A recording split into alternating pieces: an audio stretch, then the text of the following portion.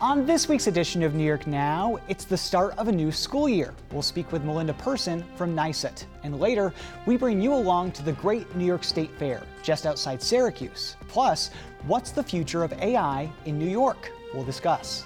I'm Dan Clark, and this is New York Now.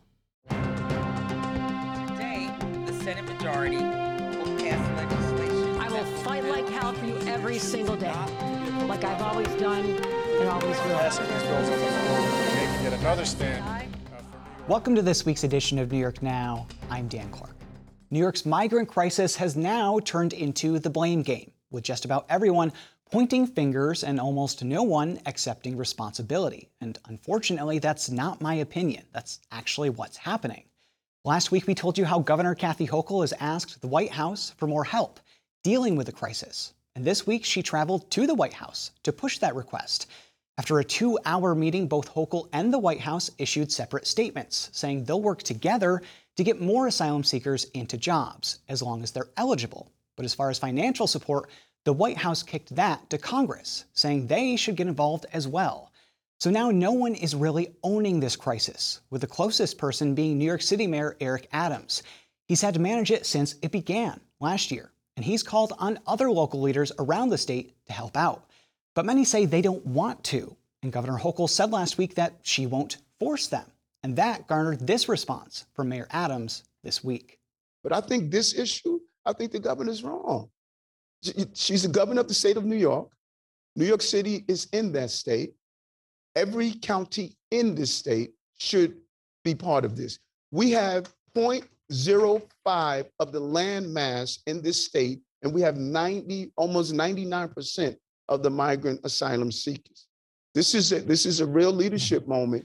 But since there's no real update there, we're going to move on for the week and instead talk about artificial intelligence. Zach Williams from Bloomberg Law has been covering that in New York. Zach, thanks for being here. Thanks for having me. Of course. So artificial intelligence is something that has really been blowing up with things like we hear about ChatGPT, we hear about stuff in cars, things like that. How is AI used in our real lives right now? Well, I think people would be surprised how much artificial intelligence has been around for many, many years. Yeah. From the suggested movies and TV shows on Netflix that you see, to spell check on your computer, to the automated screening tools that employers use when they look at your resume. That last one might be something that most people don't really think about, but most employers for years now have just looked for certain keywords in your resume or your cover letter, and if those kind of meet their algorithm, then you're the person that they agree to meet in person. So there's all sorts of different things. So, artificial intelligence is really just this range of tools, these, automation, machine learning is something you hear a lot about, but really it's just a whole bunch of math kind of figuring out patterns and what might fit it and what people, want to use. When something like this continues to kind of grow and emerge and people are concerned about where they might be seeing it and might interacting with them, we often get into a conversation about regulation. And in New York, I don't know where we are in AI regulation, but let's kind of zoom out for a second, because I know that you've gone to some conferences in the past couple of months and talked to a lot of people about this. What does it look like around the country? How are other states thinking about AI? Well, it's been a little piecemeal. There's a lot of political gridlock in DC, so not a lot has gotten done in Congress. Quite a few states have set up commissions or task forces, to really look at how AI or automated systems are already used in their states, create some sort of reporting mechanism, and some have even gone so far, like Vermont, to actually establish a state division of artificial intelligence, which is really just a couple people kind of in an office, tasked with the idea of, really thinking ahead what might be good uses of artificial intelligence and where might they want to pause and think about the consequences before implementing them. So what about New York? I'll be honest with you, I haven't heard a lot about AI in the legislature as they've been, passing legislation. I know you asked the governor about it in August, and she had a response kind of saying that she wants to take a look at it. But can you actually just expand on what she said? How is the state looking at this right now? Well, right now, they're kind of like looking at how they should look at it. Yeah. There is legislation. They're planning to plan. Exactly. There was legislation passed by the Senate and the Assembly this year that would set up a state commission. They would, have lots of smart people. They would write a report. They would recommend how to maybe deal with AI. The governor suggested that she might go her own way. Governors don't like these study bills after all, and set up some sort of a summit. But, there's a long-term, will they take our jobs, Terminator kind of class of problems with AI potentially. Right. But there's also much more immediate things. We got the elections in 2024. Legislation that passed this year that Hochul could sign would ban deep fake revenge pornography. Oh my so gosh. that's where people take, these generative AI like ChatGPT or DALL-E for images, and maybe take someone's photo and put it on a pornographic image. And that's not technically illegal right now. Revenge pornography, which is an intimate image that maybe you took with someone's permission or without their permission, but then disseminate, that's illegal in New York, but not if you fake it. So that could end pretty soon. And I think that's kind of really the first instance where we'll see kind of computer-generated fakes becoming illegal. Now, with the elections coming up, this could become a huge issue. That's what I was just thinking is if they can get away with it with, fake revenge porn, what's to stop somebody from doing a AI-generated video of a presidential candidate saying something crazy to convince the public that they shouldn't vote for them, something like that? I mean, all of this is unregulated, and it would really depend. There are current laws now. Say, Lord forbid, somebody decided that they would impersonate Dan Clark and say things that Dan Clark didn't say. Say, vote for me. Dan Clark says I'm great on New York Now. Now, maybe there are issues with defamation or libel. But your likeness is different than your copyright. Right. And we've already seen this with authors, even go to Amazon and you'll find books that are written in the style of this person or that person. Now, some authors have tried to sue or protest, get it delisted, saying, hey, I didn't write this, but it wasn't like they're claiming you wrote it. They're just saying it's in the style of John Grisham, or it's in, because they asked ChatGPT, please write this like, Dan Clark would write it. So there's all sorts of different applications right now. New York Now needs to be worried. State legislature should be concerned. AI has just this ability to really shake things up in all sorts of interesting ways, kind of like social media 10 years ago. I know. I could be fake right now, and our audience would have no idea. He's not. I'm not fake. And I guess you don't know if I'm telling the truth. That's the problem with it, is how could you ever know? And when I'm thinking about this, I'm thinking of companies like OpenAI that does ChatGPT. And if the state starts to introduce regulations and stuff, do you see this being a big fight? Well, we're already seeing companies kind of on a charm offensive out there.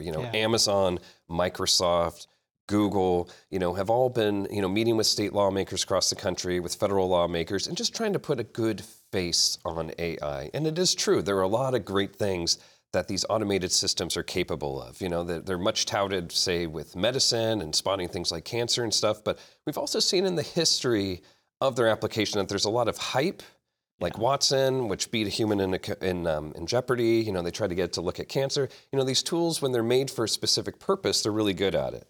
And when they're made for a different purpose, they can go in all sorts of different ways. So I think we're going to see a lot of piecemeal legislation on, say, elections, or, what I mentioned with deep fakes, but a comprehensive, what do we do about the robots totally changing our world solution, I think is at least a few years off. A lot of people liken it to nuclear weapons. You're going to need to see this at an international level to really deal with it in a way that will save humanity forever, hopefully.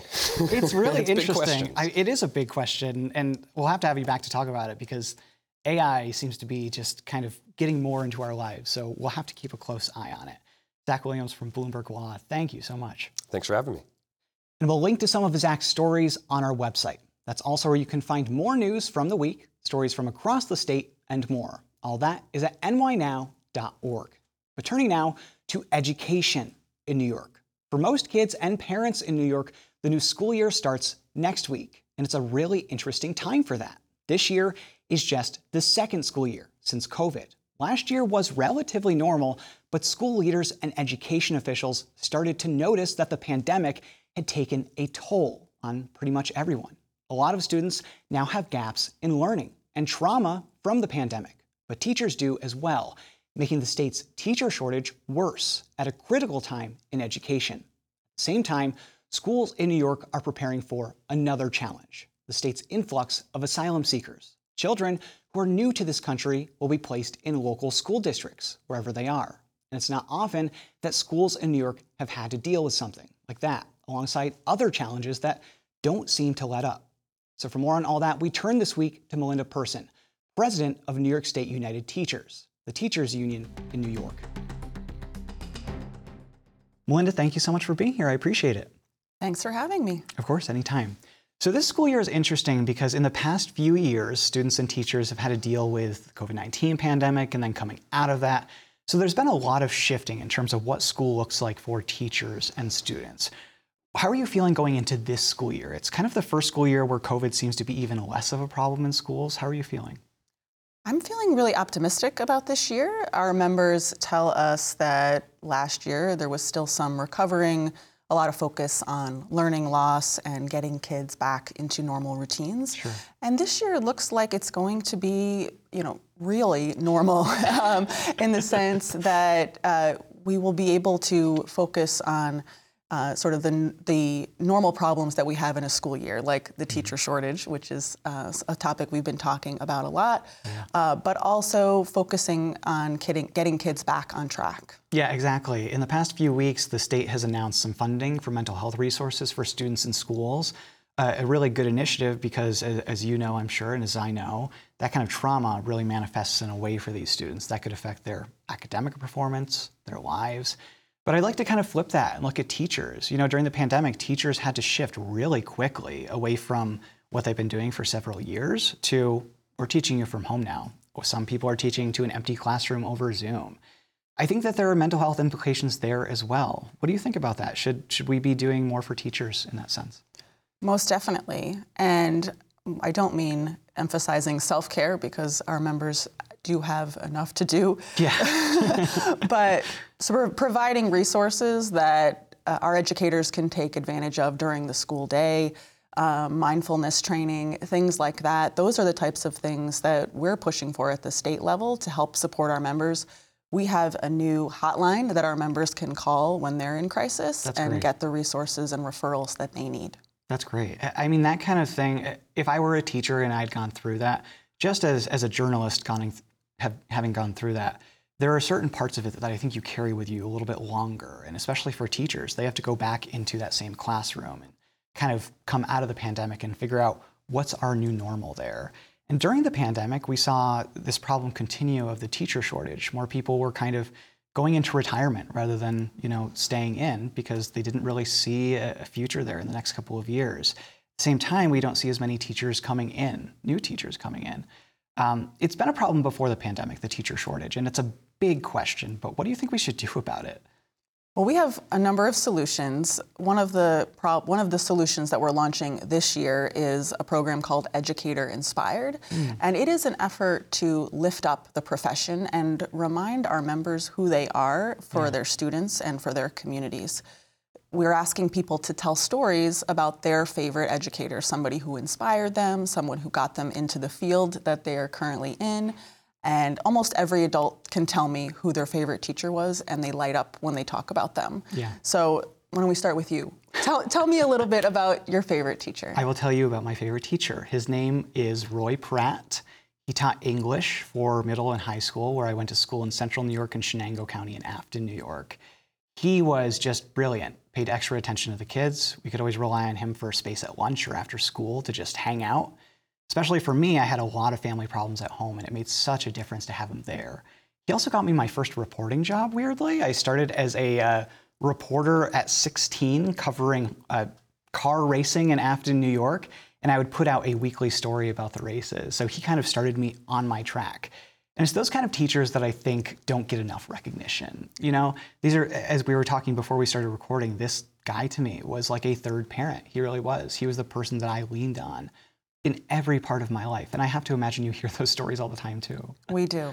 Our members love other people's children, right? Yeah. They take care of them like their own, and it's past due that we really lift up their voices and remind them who they are. Yeah. Do you think, getting more people into the profession, is it about that recognition, or Is it about things that are a little bit more tangible? Should teachers just get paid more to get people into these jobs?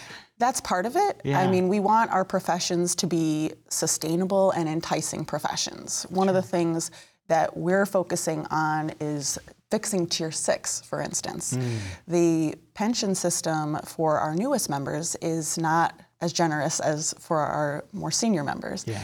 And one of the benefits of going into public service in general is dignity in retirement and being able to look ahead and retire after 30 years. Absolutely. And that's something that we want all of our members to be able to experience.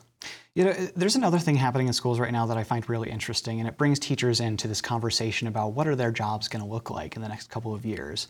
The state education department is considering new graduation requirements. We don't know what they're going to look like. A panel is going to present them to the regents, who are going to either accept them or reject them. But what may happen is either changing or taking away the regents' exams. What do you think about that? I mean, the regents have been in place for a couple of decades now. I took them, a lot of my friends took them. What do you think about ending them or changing these graduation requirements in general? I think that what we're looking at is not necessarily ending the regents, but offering multiple pathways to demonstrating your readiness to go out into the world and enter higher ed or a career, general requirements to demonstrate that you're ready for life. And tests are not the only way that you can demonstrate learning.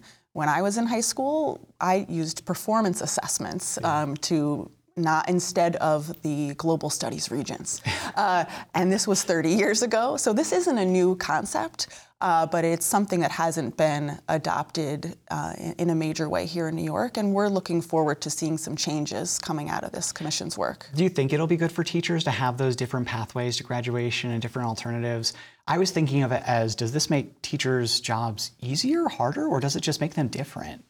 I think it will depend on the type of class that you're teaching. Yeah. A lot of educators would like to be able to go more broad or deep into the curriculum and not be driven by a specific test. So, but educators can have a lot of say over how this is developed. We have a task force right now that is looking into this, and they're going to guide our decision making and the recommendations that we make. Interesting. So this school year as well, some things are different in some schools in terms of immigration. So we've had an influx of asylum seekers coming to New York over the past 2 years.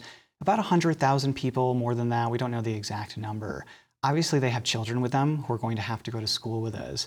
Not with me, but with people in general in New York. You wrote an op-ed in the Times-Union recently looking at these relocation efforts and basically saying we need to coordinate this in a way that makes sense. Talk to me about that. Yeah, so we've already seen right here in the Capital Region an influx of students into the Mohonasen School District, and I think it's really a great example of how our public schools are prepared to welcome all students that enter their doors every day. That is what we do. We do what we need to do to take care of the kids. And in Mohonasen, our members from all the surrounding districts showed up when the students arrived and helped process them into the district and provided translation services, brought food and clothes and all of the things that families need when they're moving into a new place. The thing that we are focused on right now is, okay, now that we are beginning to get information about where students will arrive, we need to make sure we're providing those districts with the financial resources to provide the education that the kids need. We know certain districts are more prepared and capable. They have the teachers, they have the space, right? We should do this in a really thoughtful way so that kids are placed where they can get the best care and education. Can you break that down a little bit? What specialized care do these kids need in these schools as they're coming here? I mean, this is the first time, presumably, that they will be in the U.S. education system. We don't necessarily know where their learning is. What does that look like for them coming into the system? So oftentimes, kids coming into the system from outside the country will need case management services. We definitely know we need ENL teachers and teachers who are prepared to provide education to our new neighbors. And some districts have this type of staff and others don't. So wherever we're sending, whichever communities we're sending them, we should align the resources and the students. So we'll see how that works out when the school year starts and everything like that. Melinda Person from New York State United Teachers, thank you so much. Thank you, Dan. And if the school year hasn't already started, most kids are heading back to classrooms this coming week. We're going to take a break from the news now and bring you to Syracuse, or actually to Getty's, a small town just outside Syracuse. That's where every year the Great New York State Fair is held. As I like to say, the fair is really a love letter to the rest of New York. So this year, we sent a crew again to bring the fair to you. New York Now reporter Chantel Destra has that story. It's a wonderful day here at the 2023 Great New York State Fair in Syracuse, New York. Visitors have traveled from near and far to experience all that the fair has to offer, which is also the longest running state fair in the country. Come along as we experience fan favorites and also the newest exhibits making their debut at the fair this year. To kick things off, we caught up with Sean Hennessy. So I just want to welcome you all to the 2023 Great New York State Fair. It is wonderful to be able to be with you here as the newly minted director of the Great New York State Fair. Yay, yay. After serving as interim director last year, the governor officially appointed Hennessy as director at the start of this year's fair. Oh, I was just shocked. I really was when she announced it. I really didn't know it was coming. And, I'm a longtime public servant. I worked with a couple of different agencies. And to have this honor to work with the folks here on the ground, and especially Commissioner Ball, and for Governor Hochul, is just really a true honor. It really is. Yes, awesome. And what was your vision for the State Fair this year? Well, really to re-engage with agriculture. I mean, as you see around here, we have what's called Voice of the Farmer. Mm-hmm. And, we're an agricultural-based fair, right? A lot of people see the bling, they see the circus, the Midway, and all the great food that we have here. But really, when it boils down to agriculture and inclusion. Hennessy was with local farmers and elected officials to unveil the Voice of the Farmer Garden, which is the first of its kind farmer's garden at a state fair in the U.S., featuring more than 35 different types of vegetables, herbs, fruits, and other plants. It was also Agriculture Career Day at the fair, so we caught up with Richard Ball, Commissioner of the State Department of Agriculture. For him and a lot of people, the fair is about bringing New York's agriculture industry to New Yorkers, especially the young ones. We'll have about 1 million New Yorkers, people from around the region, Indiana, all over the country, come here and have an opportunity to have a touch point with agriculture. Right. The importance of food, the importance of nutrition today, more important than ever in our lives, and just a touch point. For some of our young people, hopefully a career touch point. This is an opportunity for so many young people, moms and dads, to see that there are opportunities in the food system. And that's more than just what grows in the ground. The fair is also home to hundreds of animals for a 2-week span, including roosters, who have a daily crowing competition. The day we were there, the winner was Frankie and his owner, Henry Pascal. He crows. He likes whistling. He likes a lot of attention. So if you give him a lot of attention, he usually crows. Yeah. And he likes his hens, so that's the way he really crows. Awesome. So how will you be rewarding Frankie for being the winning rooster today? Any special treats or anything? Get some pellets and stuff when he gets in the cage. Give him some pellets and stuff, some of the feed and maybe some bread. Awesome. And he'll go back in his cage and be a rooster. We then caught up with Kelly Jean, superintendent of the poultry barn, to unpack what makes for a good rooster crow. Well, he was a little slow, but we asked for audience participation, and they started cheering for him and clapping, and some of the big roosters loved the noise, and then all of a sudden he came from 0 and won the competition. By this point in the day, we'd covered a lot of ground, and my stomach was rumbling. The fair had so many different types of food to offer, from burgers to fried foods and pastries, but we decided to try an ultimate fair fan favorite food, and that was the famous Gianelli sausage. Over the years, Gianelli has become a staple at the fair. It's even said politicians have to eat a Gianelli sausage for good luck. The company ended its partnership at the fair in 2021 and doesn't have a standalone booth anymore, but the sausage is still offered at several different stands at the fair. Okay, well, I'm super excited to try my very first Gianelli sausage, so let's see what it's all about. Ooh.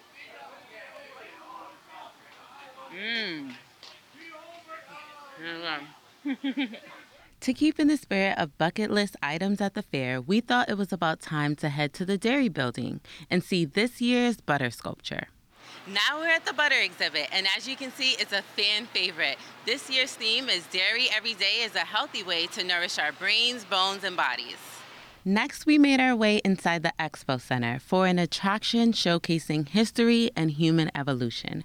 That was the dinosaur exhibit, where I was sure we'd see my favorite historic beast. This attraction features over 60 life-size and realistic-looking dinosaurs, transcending visitors back to a time when dinosaurs roamed the earth years ago. Some are as tall as 35 feet and have a width of 80 feet. Visitors, including the governor, were able to see, touch, and hear the large beasts. After learning about agriculture and history for most of the day, we knew we couldn't leave the fair without heading to the carnival for some fun. We tried to win a big prize, but could not successfully make a basketball basket. And while I was having fun shooting hoops, my crew decided they wanted to have some of their own fun. Next, we decided to get some sweet treats. I opted for a beignet while my crew treated themselves to some fried dough, only 2 of the endless offerings of tasty desserts at the fair. Believe it or not, today was actually my very first time at the State Fair, but I had so much fun, I'll definitely be back again next year. Chantel Destra, New York Now. That was Chantel Destra reporting. The State Fair runs through Monday. You can buy tickets online or at the fair's gates. We'll link to their website on ours. That's nynow.org. Thanks for watching this week's New York Now. Have a great week and be well.